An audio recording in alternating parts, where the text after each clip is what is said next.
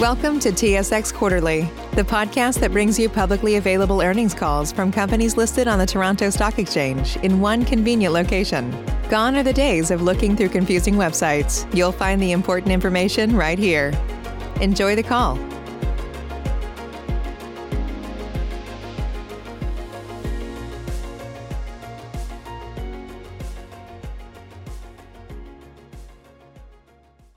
Good morning, ladies and gentlemen, and welcome to the Hydro One Limited's fourth quarter 2021 analyst teleconference. At this time, all participants are in a listen-only mode. After the speaker's presentation, there will be a question-and-answer session. To ask a question during the session, you will need to press star one on your telephone. As a reminder, this is being recorded. I would now like to introduce your host for today's conference, Mr. Omar Javed, Vice President, Investor Relations at Hydro One. Please go ahead. Good morning, everyone, and thank you for joining us in Hydro One's fourth quarter earnings call. Joining us today are our President and CEO, Mark Poweska, and our Chief Financial Officer, Chris Lopez.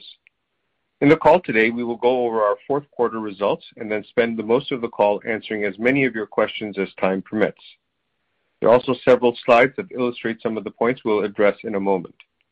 They should be up on the webcast now, or if you're dialed into the call, you can also find them on Hydro One's website in the Events and Presentations section in the Investor Relations section. Today's discussions will likely touch on estimates and other forward-looking information. You should review the cautionary language in today's earnings release and our MD&A, which we filed this morning regarding the various factors, assumptions, and risks that could cause our actual results to differ as they all apply to this call. With that, I turn the call over to our President and CEO, Mark Poweska. Thank you, Omar. Good morning, and thank you for joining us for our fourth quarter earnings call. This morning, I'll talk briefly about our fourth quarter and annual achievements. Then we'll turn it over to Chris to discuss the financial results in greater detail. 2021 was a year in which we accomplished a great amount. We ended the year with a full-year EPS of $1.61 compared to $1.51 in 2020. Apart from the strong financial results, it was a year in which we demonstrated our unwavering commitment to our customers and to the communities we serve. It was a year in which we made a public pledge to focus on sustainability and outlined specific and measurable targets to help people, the planet, and communities. 2021 was the year where we filed our 5-year investment plan that will help reduce the impact of power outages, enable the renewal of critical infrastructure, prepare for the impacts of climate change, while ensuring our investments advance building a grid for the future. I'm very proud of our team for accomplishing all this and much more while facing the continued challenges presented by the COVID-19 pandemic. I am thankful to our crews who worked to restore power to over 765,000 customers after windstorms resulted in power outages in mid-December. The windstorms faced were some of the most significant since 2018. This dedication to customers, along with investments to improve the grid, have enabled us to have record annual reliability in 2021 as we improved the System Average Interruption Duration Index, otherwise known as SAIDI, of our distribution network by approximately 11% year over year. This was the best distribution reliability result achieved in 15 years. We also improved the SAIDI for our transmission network by 9% year over year, also a significant accomplishment. These windstorms are a reminder of the harsh climate in which our crews operate and where our assets are located. They're also a reminder of why we need to continue to invest in our assets to harden our grid and prepare it for climate change. We are very excited about our 5-year investment plan that we filed with the Ontario Energy Board, the OEB, in the joint rate application for both our transmission and distribution businesses. As mentioned in the last call, we received thousands of questions through the interrogatory process. This was followed by a technical conference in mid-December where interveners and OEB staff asked clarifying questions on our responses to interrogatories. We are now in the process of updating our evidence to reflect market conditions and then we'll likely proceed to a settlement conference in which we will try to settle as many matters as possible prior to entering the oral hearing on the case. Our expectation of receiving a decision in the second half of this year remains unchanged. I'm also pleased that we have been meeting our capital investment commitments made in previous rate applications. This year, we deployed $2.125 billion of capital and in-serviced $1.757 billion of assets, which is within 1% of our stated goals for both the transmission and distribution businesses. I'm pleased to say that we have done this while being extremely mindful of costs. Every dollar we invest comes at a cost to our customers and the people of Ontario, which is why we are committed to controlling our costs and improving productivity. In 2021, we achieved productivity savings of $343.9 million, which represents a 20.2% increase year over year. Total productivity savings since 2015 now amount to over $1 billion.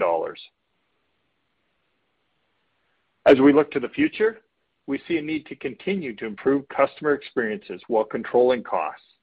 To that end, we're exploring innovative solutions to complex problems. We are pleased with piloting several novel initiatives that will help with resilience and reliability in a cost-effective manner.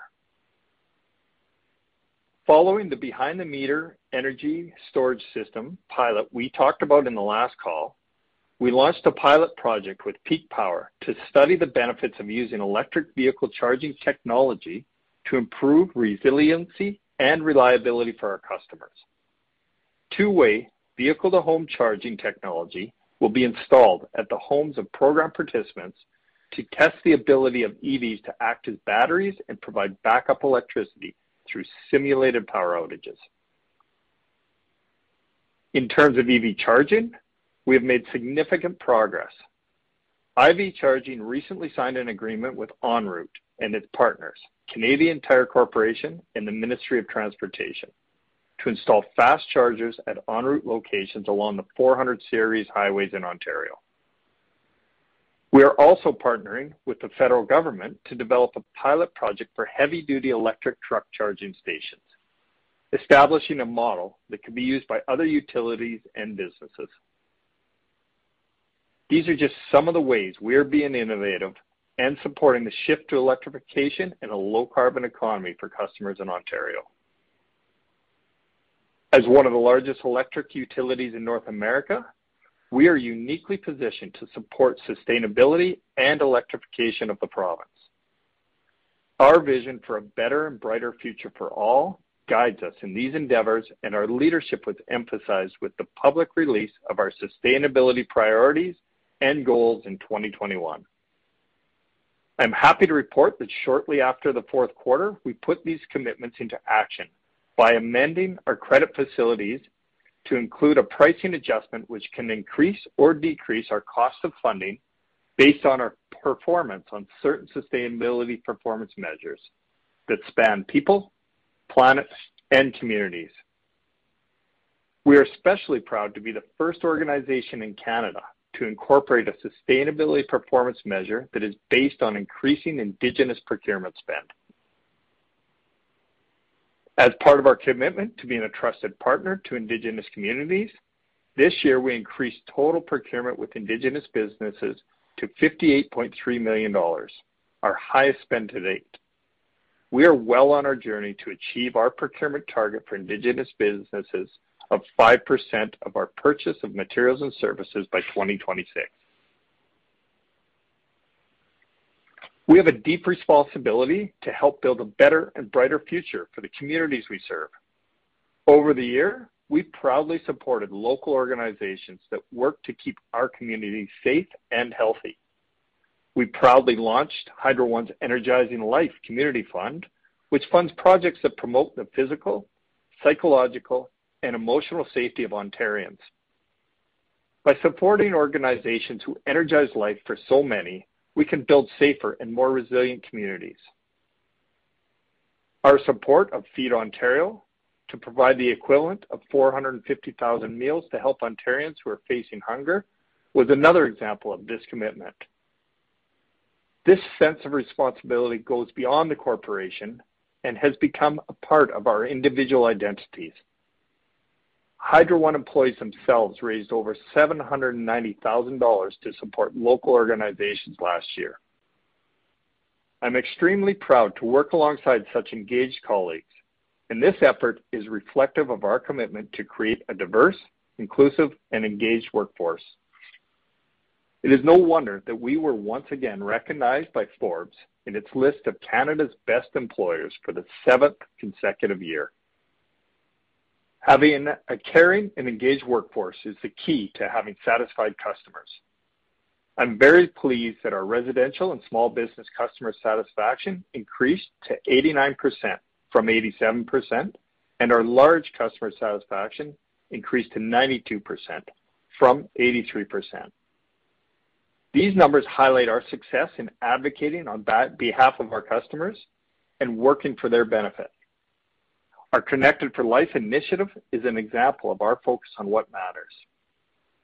Through various programs since the start of the pandemic, we have helped customers access financial relief programs, resulting in approximately 16,800 program signups, allowing those customers to concentrate on staying safe and navigating these challenging times. We also invested in technology to meet our customers' expectations for a more personalized service and more access to real-time data to help them make smart choices.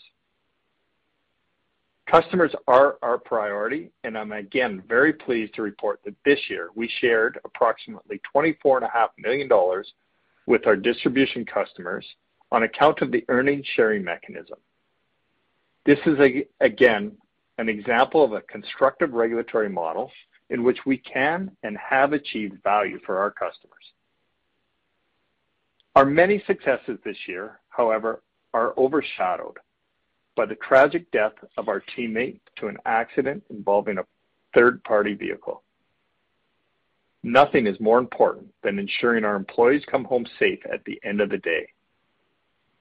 Though we have reduced the recordable injury rate by 90% since 2004 and achieved a best-in-class rate of 0.74 in 2021, we must continue to do more. To build a stronger safety culture and eliminate serious injuries at Hydro One, we will continue to implement recommendations made by the employee-led safety improvement team with the goal to eliminate life-altering injuries. Finally, I'm very pleased to announce that Hydro One was recently added to the S&P TSX 60 index. We are pleased with this recognition and the addition to an index that represents the large cap market segment of the Canadian equity market. And with that, I'll turn it over to Chris to discuss our financial results this quarter. Over to you, Chris. Thank you, Mark. Good morning, everyone, and thank you for joining us today. In addition to our results, this morning we released our annual report that talks about many of the accomplishments the company achieved in 2021. It is on the website now, and I encourage everyone to review the report. In terms of our financial results for the quarter, earnings per share was unchanged at 27 cents compared to last year. For the full year, EPS and adjusted EPS was $1.61 compared to EPS of $2.96 and adjusted EPS of $1.51 last year. The significant year-over-year decline in EPS on a full-year basis was mainly due to the receipt of the Ontario Divisional Court ruling on the deferred tax asset, or DTA, in 2020, which led to a tax recovery in that year. Adjusting the prior year for this one-time event, we see an increase in adjusted EPS year-over-year. The main drivers of the higher adjusted earnings this year were consistent with our experience throughout the year.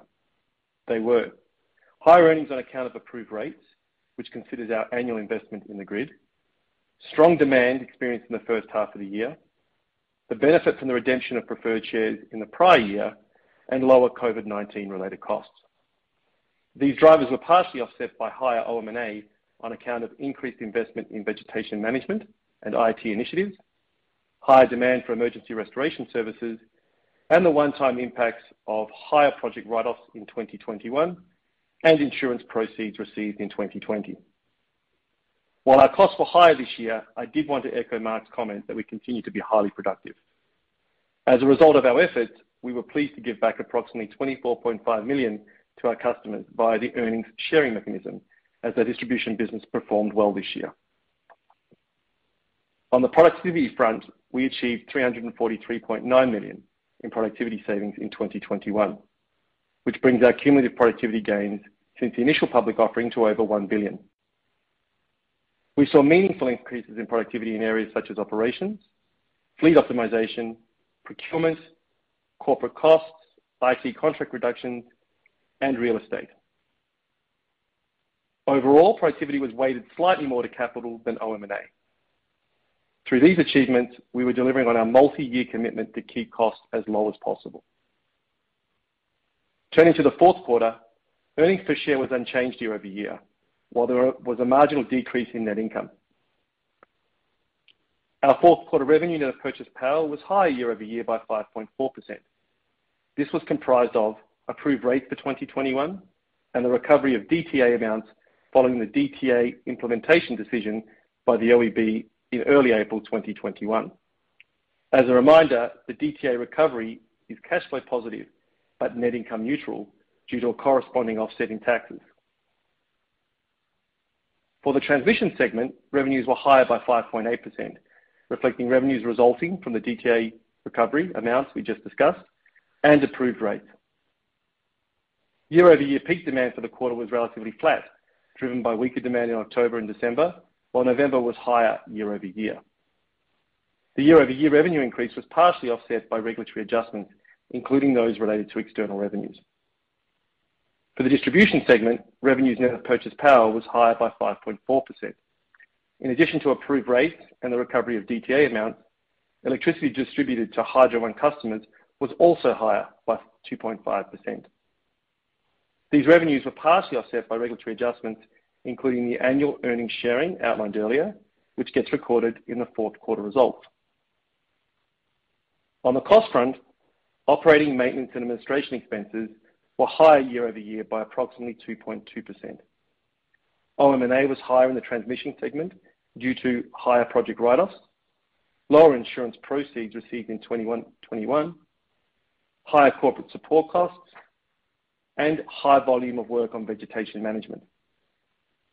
This was partially offset by a decline in OM&A in the distribution segment due to lower bad debt expenses, primarily related to COVID-19 costs last year, and lower costs within acquired LDCs, Peterborough and Aurelia. As a reminder, in the fourth quarter of 2020, we reversed the regulatory asset associated with the incremental bad debt provision recognized in the first quarter of 2020. This led to a bad debt expense in the fourth quarter of 2020 that is not present this year. Excluding the bad debt expense from last year, COVID-19 related costs were flat for the fourth quarter year-over-year.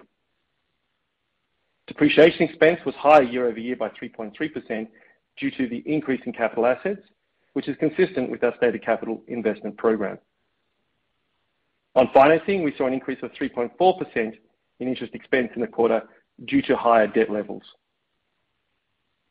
As Mark mentioned, in January 2022, as part of our commitment to sustainability, we announced amendments to our credit facilities for Hydro One Inc.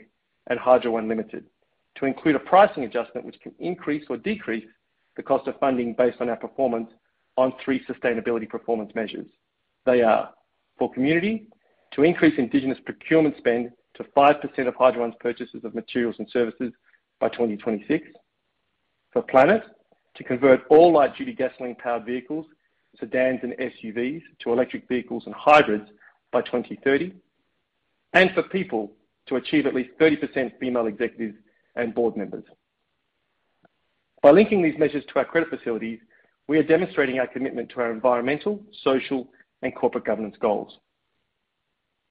We continue to be pleased with the stability of our balance sheet and robust investment-grade credit ratings. We borrowed last year to fund the $600 million debt maturity in January 2022. As we look forward, we will continue to access the debt markets opportunistically. Income tax expense was $55 million for the quarter compared to $27 million in the same quarter last year. The increase in income tax expense was due to the recovery of DTA amounts on account of the DTA implementation decision, which, as discussed before, is net income neutral.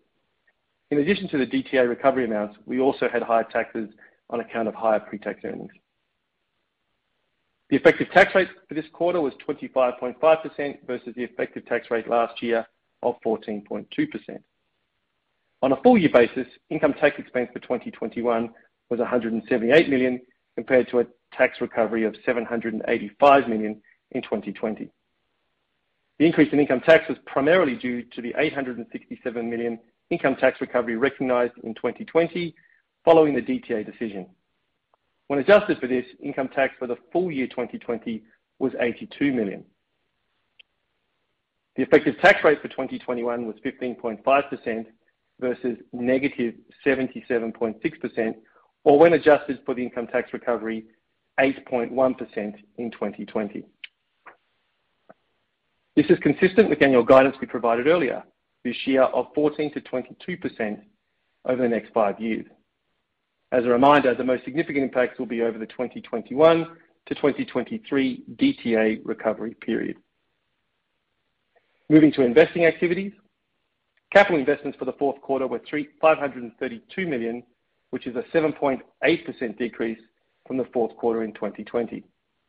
The decrease came primarily from the transmission segment, which had, amongst other items, a lower volume of station refurbishments and replacements, lower investment in the Ontario Grid Control Centre as it was substantially completed in the third quarter of this year, and lower spend on facility sustainment.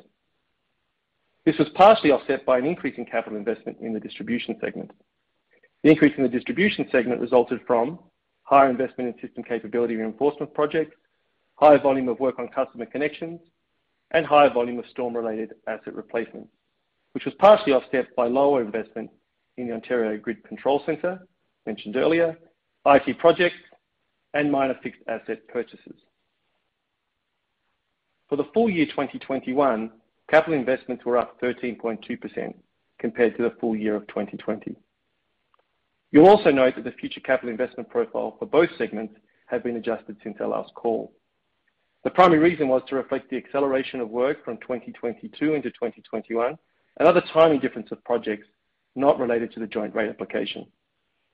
These modest differences in our project planning do not impact our projected rate-based growth.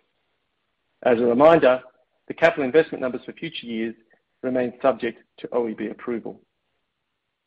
Despite the lumpy nature of placing assets into service, we are very pleased to have come within 1% of our stated annual objectives for both transmission and distribution segments. In the fourth quarter, we placed $786 million of assets into service, which is a 10.5% decrease compared to the prior year. The year-over-year decrease related primarily to a lower volume of IT projects and the completion of the Woodstock Operations Centre in the fourth quarter of 2020 in the distribution segment. In addition, there was a lower volume of assets placed into service for overhead lines and component replacements and IT projects, as well as timing of assets placed in service in the transmission segment. These declines were partially offset by a high volume of assets being put into service to maintain the North American Electric Reliability Corporation, or NERC, standards in the transmission segment, and a higher volume of work on storm-related asset replacement in the distribution segment. On a full year basis, assets placed into service were higher by 7.2%. On guidance, we continue to be committed to and affirm our target of 4 to 7% earnings per share growth through 2022. As a reminder, we expect to provide updated guidance post-2022 following the approval of the joint rate application. I'll stop there and we'll be pleased to take your questions. Thank you, Mark and Chris. We asked the operator to explain how she'd like to organize the Q&A polling process. In case we aren't able to address your questions today, my team and I are always available to respond to follow-up questions. We ask that you limit your questions to one question and one follow-up, please. If you have any additional questions, we request you to rejoin the queue. Please go ahead. Thank you. As a reminder, to ask a question, you will need to press star 1 on your telephone.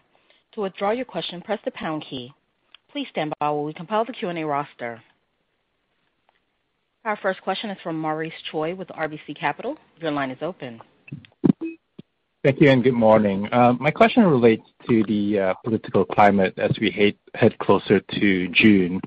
What feedback have you received from the various political parties on their views of the electricity bill? Yeah, Maurice, it's Mark here. So, as we all know, electricity is an important part of life and the economy. Thus, as we get into elections, it's often something that's discussed, which is makes a lot of sense. Really, the policy platforms of the individual parties is really that. It's policy platforms of the governments. I think our role as Hydro One is to continue to do the things we're doing, which is to support our customers, to make prudent investments in the system, and to continue to drive out costs of the system. And that gets to your question around bills and the cost of electricity. Since 2015, we've driven out almost $1 billion of cumulative productivity savings. In 2021 alone, we achieved $343 million of productivity savings in the sector or in our business alone. And so we'll continue to focus on that, and we'll let the policymakers focus on discussing policies around overall electricity prices. Thanks. And maybe just a follow-up on that. You would have probably seen the FAO report that was published last week, and in particular the comments from the Ontario Ministry of Energy relating to the promise to reduce bills by 12%. As you look at that and as you look at your productivity savings, what type of messaging do you foresee yourself framing to not just your ratepayers but also to the leaders about your achievements in contributing to this reduction? Yeah, it really goes back to when we launched our strategy, which is an Ontario-focused strategy, focused on our customers here and running a safe, efficient, reliable business and driving out costs of it. And so we have been sharing that with our customers, with governments, with regional chambers of commerce for the last few years, and we've gotten good support for our strategy and our focus, and we're seeing the results of that. We reached a record high customer satisfaction of 89% in the distribution customer segment this year. We've improved reliability in both transmission and distribution, and as I said, we've driven out the costs in the system in the neighborhood of almost $1 billion since 2015. So we've been getting good feedback over the last couple of years from stakeholders, including governments, on the work we've been doing at Hydro One. So that really has been our messaging, and we're going to continue to focus on doing those things and continue to provide great service and drive out costs of the system. Great. Thank you very much. Thank you. Our next question from Andrew Kuske with Credit Suisse. Your line is open. Thanks. Good morning. I think on the press release you had the storm response in the third bullet point, thereabouts. If you could just maybe give us a bit of a perspective on the quantifiable improvements you've seen in the last few years as far as the ability to dispatch, proactive maintenance activities, the customer satisfaction, really just to give us a snapshot on how things have improved. Sure. Great question. So we have been working on many fronts of improving our response and our reliability to our customers. And so there's a few areas several areas we do that, either through investments in our system in improving our system and hardening the grid. And that includes things like innovation on the distribution side to allow us to sectionalize the system to minimize the impacts of storms and outages. It includes our forestry program, where we changed the approach so that we're going back and clearing the troubled trees every 3 years rather than every 10 years, as well as procedural and storm response. We've made several changes over the last couple of years, including predictive technologies to understand not only where storms are going to hit, but what the predicted damage will be in those areas, and pre-deploying crews to those areas so that we can respond in a timely manner. So there's been a lot of improvements over the last few years on all those fronts, and it is, as I said, resulting in improvements both to reliability, which then translates into customer satisfaction. That's helpful. And then, I know you highlighted the productivity savings on an annual basis, and it was, nearly $350 million for a pretty significant increase. If you didn't have COVID-related impacts, which really affect costs, and then also productivity of workforce, how much more do you think that number would have been? I mean, maybe that's a better question for Chris. Yeah, it is a good question. I think it's hard to dissect it. The COVID implications in that. COVID has had an impact broadly, obviously, on the economy and on the way we operated and delivered our business. But we were able to deliver all of our work programs, and as we said in our opening comments, to within 1% of our in-service addition goals for the year, and at the same time continue to drive out productivity improvements. So, Chris, do you have any kind of comments you want to add on to that?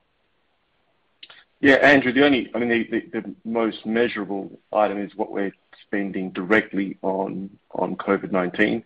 And in 2020, we spent $36 million, so this excludes bad debts. And this year was 15, so there was a reduction of $20 million there. So, clearly that would not be there, and then we wouldn't have the 15 either. So there was an improvement year over year, and then it'd be another 15 on top of that. So that would be a direct measure. And then, as Mark said, in terms of how much more productive could you be, that's a difficult question to answer. We've certainly benefited. We've learned new ways of working when you're working in a combination of, on-site and remotely. So there are some advantages to that, but it's a tough question to answer. Like I said, if we didn't have COVID this year, our results would be about $20 million better than it otherwise is today. I appreciate that. And if I could sneak just one more in, and that productivity savings of the 20% improvement year on year, how do you benchmark that versus the other munis in the province? Yeah, in terms of benchmark. Oh, sorry, Mark. Go ahead, Chris. No, you go ahead. Yeah, so this is quite well laid out, Andrew, in our evidence to the OEB, and really we benchmark across North America, not just munis here in Ontario, because there's not a lot of data available there to benchmark programs. And if you look at that evidence, it shows Hydro One as being a top quartile performer in productivity. So I would assume that to be the same outcome if you did it specifically for Ontario. But we're very pleased with it. We set those targets at the beginning of the IPO, and we've achieved them every year. I know there are questions every year, can you keep doing it? How does that work? And the company has found new and innovative ways to achieve that every year, and I don't see that stopping. That's great. Thank you. Thank you. Our next question comes from Rob Hope with Scotiabank. Your line is open. Morning, everyone. Just a first question regarding the munis there. With kind of COVID continuing to drag on, it's some stress on municipalities financing. Any acceleration in talks with consolidation in Ontario, or is this just a kind of an ongoing theme? Maybe I'll start with just some general comments on LDC and consolidation, and then I'll allow Chris to speak to it more specifically because he leads that portfolio. So as we've said in the past, really we are open to opportunities that are in the best interest of customers, of the company, and shareholders, and we do evaluate the opportunities as they come along. There haven't been a lot of opportunities through COVID. There has been some mergers we've seen, which are really kind of adjacent municipalities, but we continue to monitor that. Really, our overall focus on our strategy is to kind of concentrate on our existing assets and making prudent investments in our existing assets.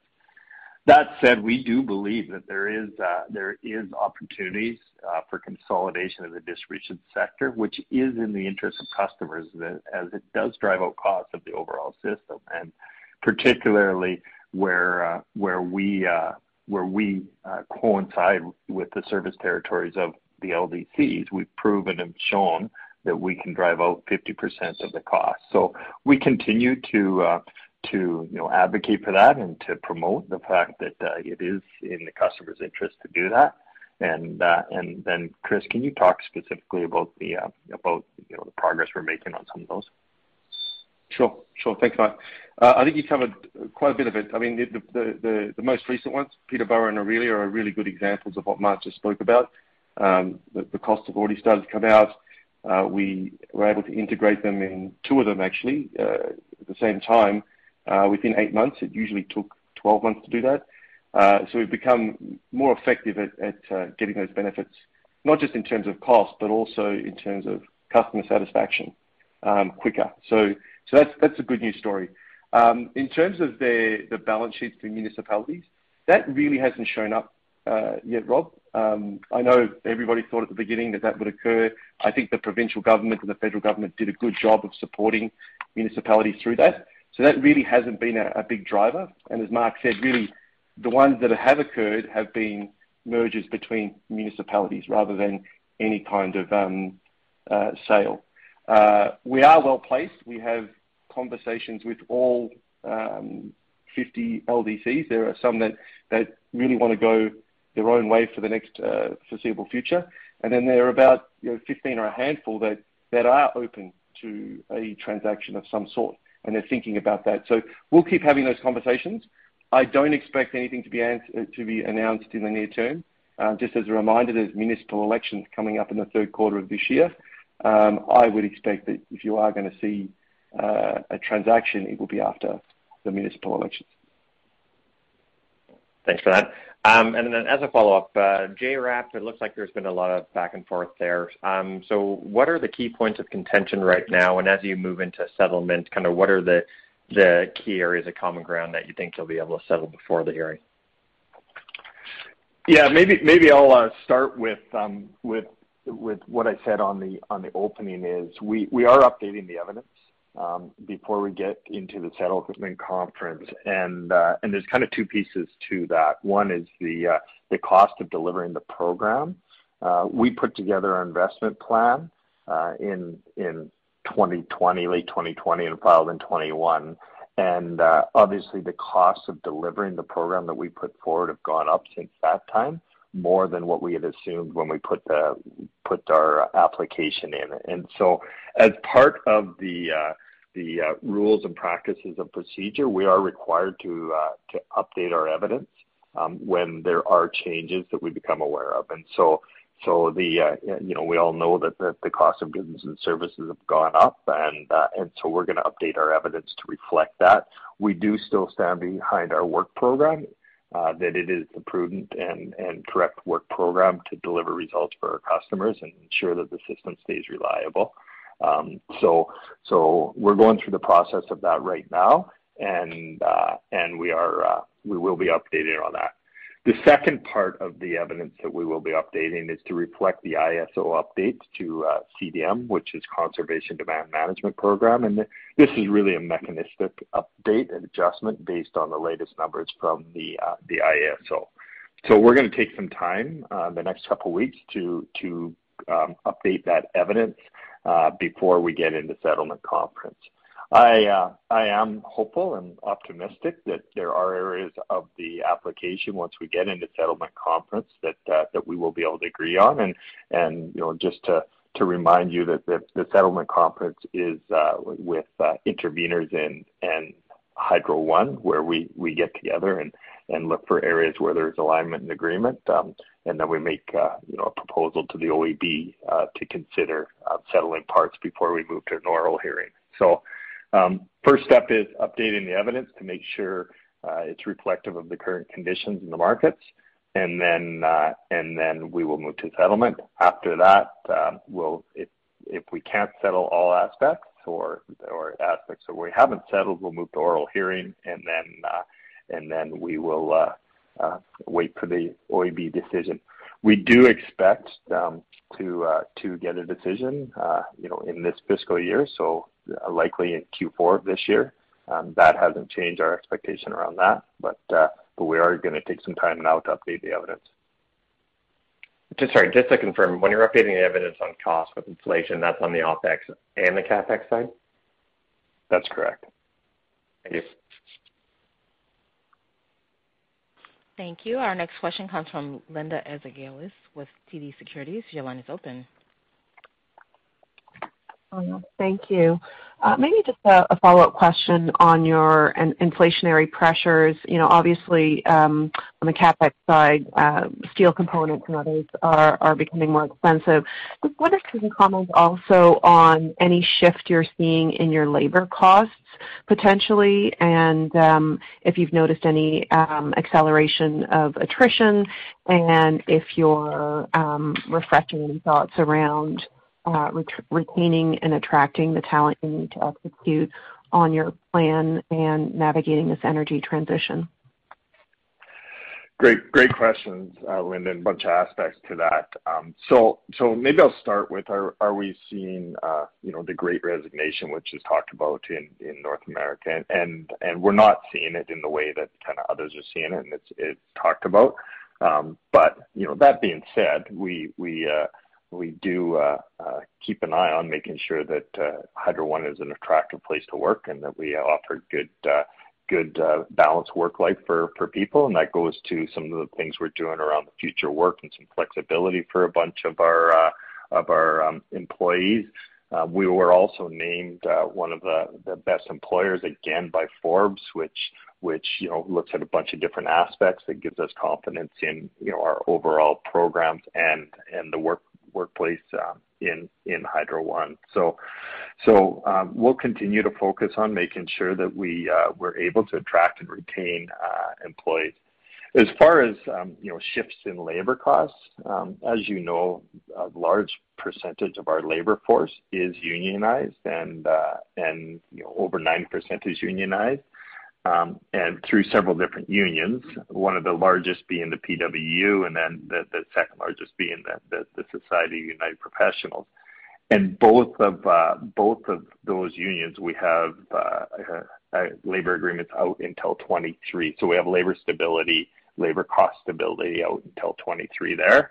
On both of those, we are going into negotiations with our construction union this year, and so that'll be obviously an active negotiation that we'll go through this year. But a large part of our workforce, we do have labor cost stability out until 23, and then we'll go back to the table with those unions and workforce.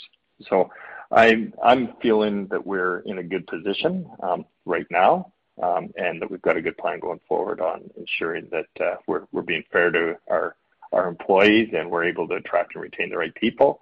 At the same time, we're being conscious of costs to our customers.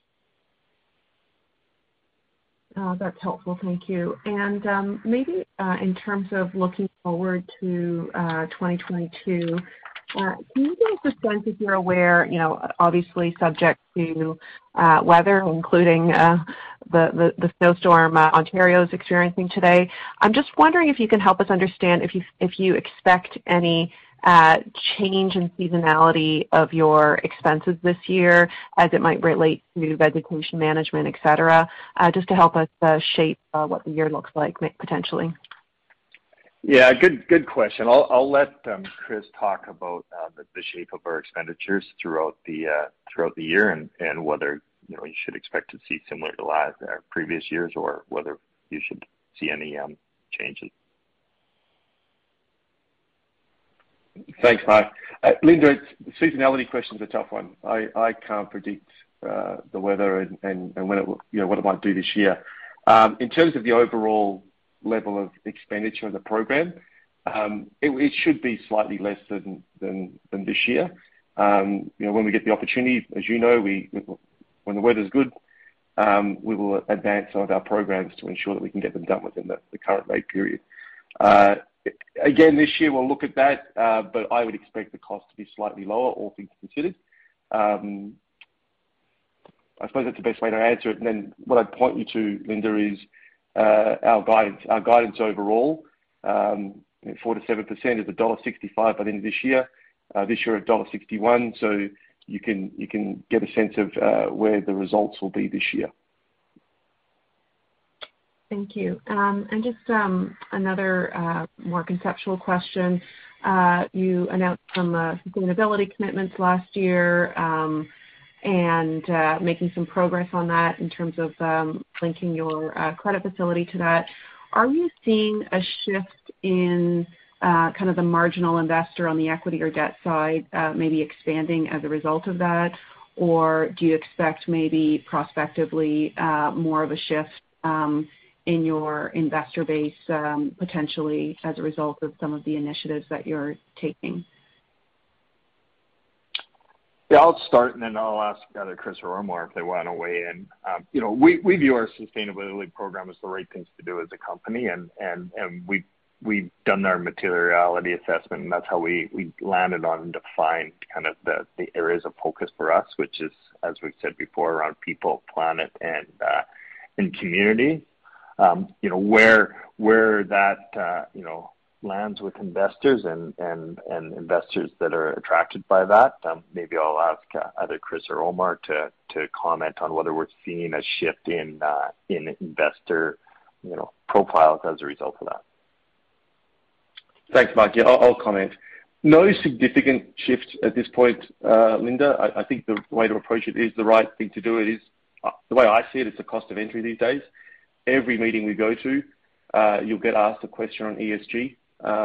So I look at it more that way. And if you pick up the sustainability-linked loan, for example, that's not driven by an economic benefit. It's driven by us telegraphing to the market that we are serious about these measures. There's not a big or a material impact financially from that decision. It's more just holding us accountable and sending the message that we are serious about those three measures, like everything in our sustainability report. So I look at it that way. We do make concerted efforts to reach out to specialized investors. Prior to COVID, we were out visiting conscientious investors in Europe, Japan, and so on, where ESG potentially had been a more sharp focus for those investors. And we'll continue to do that. So we'll continue sending that message. But as Mark said, it's the right thing to do, and we'll continue to do it. Thank you.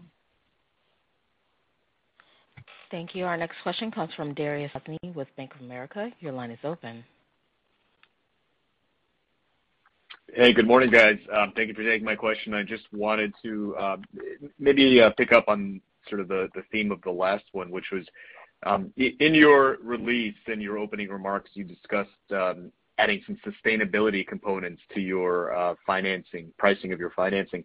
I'm just curious if you can talk about, is there an opportunity there to reduce your already fairly low borrowing costs if you potentially exceed any of the metrics that are embedded in there? Just curious if you could speak to that at all. Chris? Sure. Yeah, Darius, maybe I wasn't clear enough on the last answer, but what it is, that is the sustainability-linked loan is around our credit facilities, which we've never drawn effectively. So when they're undrawn, the impact is very, very marginal. There is no material impact to our financing cost. I think where you may be going, Darius, is around over time, is there an opportunity to enter the green or sustainable bond market? That's continuing to develop. We do believe Hydro One is it's an opportune company that could take advantage of that when that framework is complete. So we continue to monitor that, and if we can, we will look at issuing under those kind of terms. There may be some advantages to that are more material, but at this point, the sustainability-linked loan is marginal. It's not a financial decision. It was more of a question of showing our commitment. Okay, great. Thank you for that detail. I appreciate it. I'm going to pass it along here. Thanks again. Thank you. Our next question comes from Mark Jarvi with CIBC Capital Markets. Your line is open. Thanks. Good morning, everyone. Mark, I wanted to come back to your comments around the update that you'll be doing for the joint rate application. And the comment you said you stand behind the work program. Can you just sort of clarify whether that means you would take up investment dollars, or would you be thinking about deferral some spending? No, what I meant by that is our investment and the needs of the system haven't changed. Just really what's changed is our cost to deliver on that program. So we're not changing what we're planning for investments in the system. We're just updating the cost of executing on those investments over the period. So that's really what I was trying to get at. Sorry if I wasn't clear on that. Okay.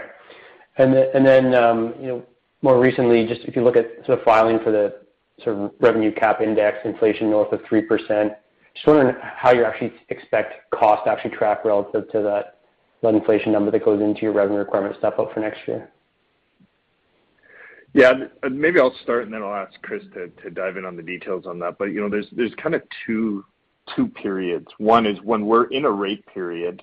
There is an inflationary factor that the OEB publishes every year, and we apply to our costs on the OM&A side. And then there's an inflationary aspect in our original application that gets applied to capital. And so during the rate period, inflation gets treated one way. Really what we're talking about here on the evidence is we assumed certain inflationary numbers when we put in our application last year. And as we've all seen, the inflationary numbers are quite a bit higher than that. So we have essentially assumed a 2% over 21, 22, and 23. And what we're seeing is obviously quite a bit different than that. And so that has triggered, in the rules of procedure, what is considered a material change that requires us to update our evidence. And so that's what we're doing right now is we're updating the evidence for the changes that have happened since we applied for this rate period, to make sure they're accurate to today. Chris, do you have anything to add to that? No, I think you've answered the question. Just a clarifying question to you, Mark. Are you talking about 2022 or 2023? Yeah, I was thinking about 2022, the current rate construct where you'll be taking this year's number and reflecting inflation for 2022 rates in the revenue requirement. Correct. Yeah, thanks, Mark. So based on that, the short answer is yes. There's a process. We're in a current rate period. So the way Mark described, we're currently in the prior rate period, and the revenues are indexed to inflation, and the number's around 3%. Yeah, I guess my question was when you look at that number of, I think it's 3.3, then the productivity factor, like how do you actually think about the value that goes into the revenue requirement versus what you're actually seeing on your costs? Like, are you close to that 3.3, or are you actually tracking below that number that goes into the revenue adjustment? So you're saying all the input costs, are they close to that revenue adjustment? So yeah. The way it would work, Mark, is right now, I think we answered the question earlier, our labour costs, for example, are under a contract today. So we're not seeing that labour cost pressure. But on the materials side, we're seeing cost pressure. So it probably doesn't all flow through in this period. And to the extent that we over-earn, so part of this year's over-earn is no doubt a benefit of that. And then we end up sharing that benefit with ratepayers through the earnings sharing mechanism. So that's what you saw this year. I would expect that to continue next year. Mark answered the question earlier. On labour, we haven't seen that cost pressure because we're under a contract today. But on the materials side, we are seeing it. Got it. That's what kind of was getting to, just where you're trending on achieved ROE, so that was helpful. Thanks, Chris. Thank you. As a reminder to ask a question at this time, please press star then one. Our next question comes from Matthew Weeks with iA Capital Markets. Your line is open. Good morning. Thanks for taking my question. I was just wondering, looking out to 2023 a little bit, and I know it's still early days with the JRAP and working through redoing some of the evidence.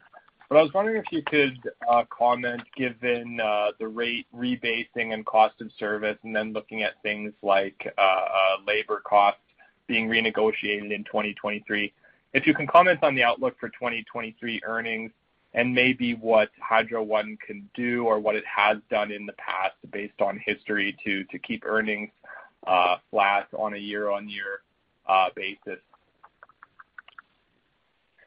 Hi, Matthew. So, we've said several times, and we'll do this, is we will update our guidance post-approval of the joint rate application to give you better clarity on what we foresee earnings growth through the next rate period. And so, I don't want to speculate on that until we're through the rate period and we have the final decision from the Ontario Energy Board. That said, we do have levers that we try to pull to make sure that we're making sure that our earnings are in alignment with that guidance. And there's things on the financing side we can do. There's things on work programs, and we talked about the productivity on how we can drive up productivity numbers. So there are levers that we pull to make sure that we're meeting that guidance, which we will give after we do have the final decision. Chris, do you want to add anything to that? I think you covered it, Mark. Again, Matthew, we'll provide guidance on what 2023 and beyond. So we provided 3-year guidance before. So once the decision comes out, we'll show you what our guidance is for the foreseeable future. But as Mark said, once you're in a rate period, we do have some levers to execute, between the years, say 23, 24, 25. At the beginning of a rate period, clearly you've been rebased. So the benefit to our ratepayers is they get the benefit of our productivity. So I think that's the question you're asking. So this build-up of productivity over 5 years from distribution, and why you're seeing some good results and great earnings sharing, that's the result of 5 years of sustained effort. We give that back, and then we start again. But we still have some flexibility there, like Mark said, through financing, through execution of our work programs, that we can make it a fair agreement and contract between our customers, our shareholders, and all stakeholders. And that's really what we're looking for. Okay, thank you. Appreciate the commentary on that. I'll pass the call back. Thank you. Our last question comes from Patrick with National Bank Financial. Your line is open. Good morning. Just had a question on your unregulated BD opportunities. Curious if you could provide an update on customer demand for EV charging, behind-the-meter battery storage, say today versus your prior expectations, and maybe how you're seeing these initiatives develop through the year and into 2023. Yeah, there's a few areas obviously that we've talked about in the past and around additional growth outside of our regulated business. One of those is the energy management services business, and we did sign a deal with EDF or one of the EDF companies to install some behind-the-meter battery storage in our large industrial customers, and that's really to take advantage of the ICI program here in Ontario, and to help support those customers on reducing their overall rates. So, and how that works really is us and our partner at PowerServe, we do the installation of that, and then we share with the customer our savings on that, on their bills. So we do see that there is opportunity. There's over 3,700 ICI eligible Class A customers in Ontario, and so there is an opportunity to grow that business at the right level. If I think about the EV charging, that our biggest area is in our IV business there, where we're building out the charging network across Ontario, and we signed a partnership late last year with Enroute, so that we were installing chargers at the Enroute stations. And for those who aren't from Ontario, the Enroute are major service stations on the major 400 highway across Ontario, and so they offer multiple services. So it's a good location for us to make sure that those chargers get high usage rate. So we're still at the front end of that business of installing the chargers. As we've said before, really that business is around promoting the adoption of EVs, which we think has a broader benefit for the larger grid overall, and our regulated business to make better use of the overall grid. So we'll continue to build that out. We do expect by the end of this year that we'll have most of the chargers we've committed to built out.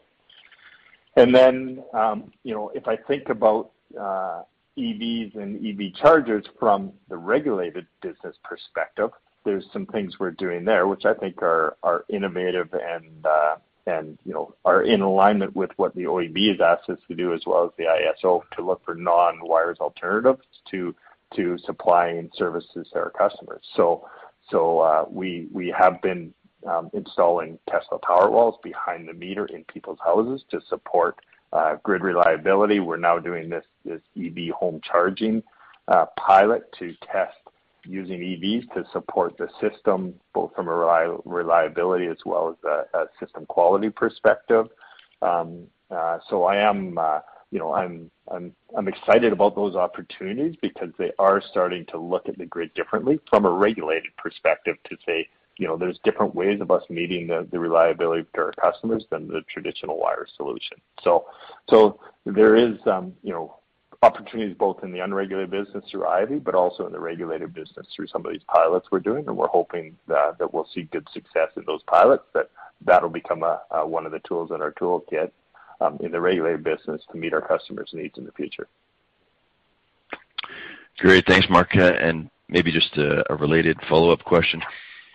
Given we've seen a recent trend here in the gas distribution world of linking new build customers to 100% renewable energy, wondering if there's an opportunity to replicate this type of offering for your electric customers and what this could mean, from an overall growth or, say, market share perspective within the DX business. Yeah, good question. That's, I think there's some things that the ISO and the government are looking at for identifying for customers who want to be able to claim that their business comes from 100% non-carbon electricity. And so the government is looking at a carbon credit type program where a customer can do that. That's really in the market construct design, which is out of our purview. We'll continue to promote tying to the grid because we are 94% non-carbon electricity supply in Ontario, supplied by others, but we transmit and connect customers to that. So I believe that there will be a trend where big businesses and customers do make commitments to non-carbon power. We're at a good starting place in Ontario at 94% already, and I think through some of the programs that the government is starting to look at with carbon credits and things like that they can get the rest of the way the other 6%. I'm not sure if I answered your question because I'm not as familiar with what's going on in the gas with the new build that you're pointing to, but hopefully that answered it. Yeah, that's great. Thanks, Mark. Appreciate it. Thank you. And that does conclude our Q&A session for today. I'd like to turn the call back over to Omar Javed for any further remarks. Thanks, Jen. The management team at Hydro One thanks everyone for their time with us this morning during what is definitely a busy period. We appreciate your interest and your ownership. If you have any questions that weren't addressed on the call, please feel free to reach out and we'll get them answered for you. Thank you again and enjoy the rest of your day. Ladies and gentlemen, thank you for participating in today's conference. This does conclude today's program, and you may all disconnect. Everyone have a great day.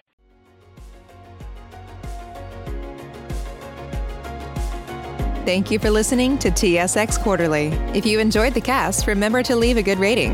And remember, for any additional inquiries, please consult the company's investor relations section on their website. See you next time.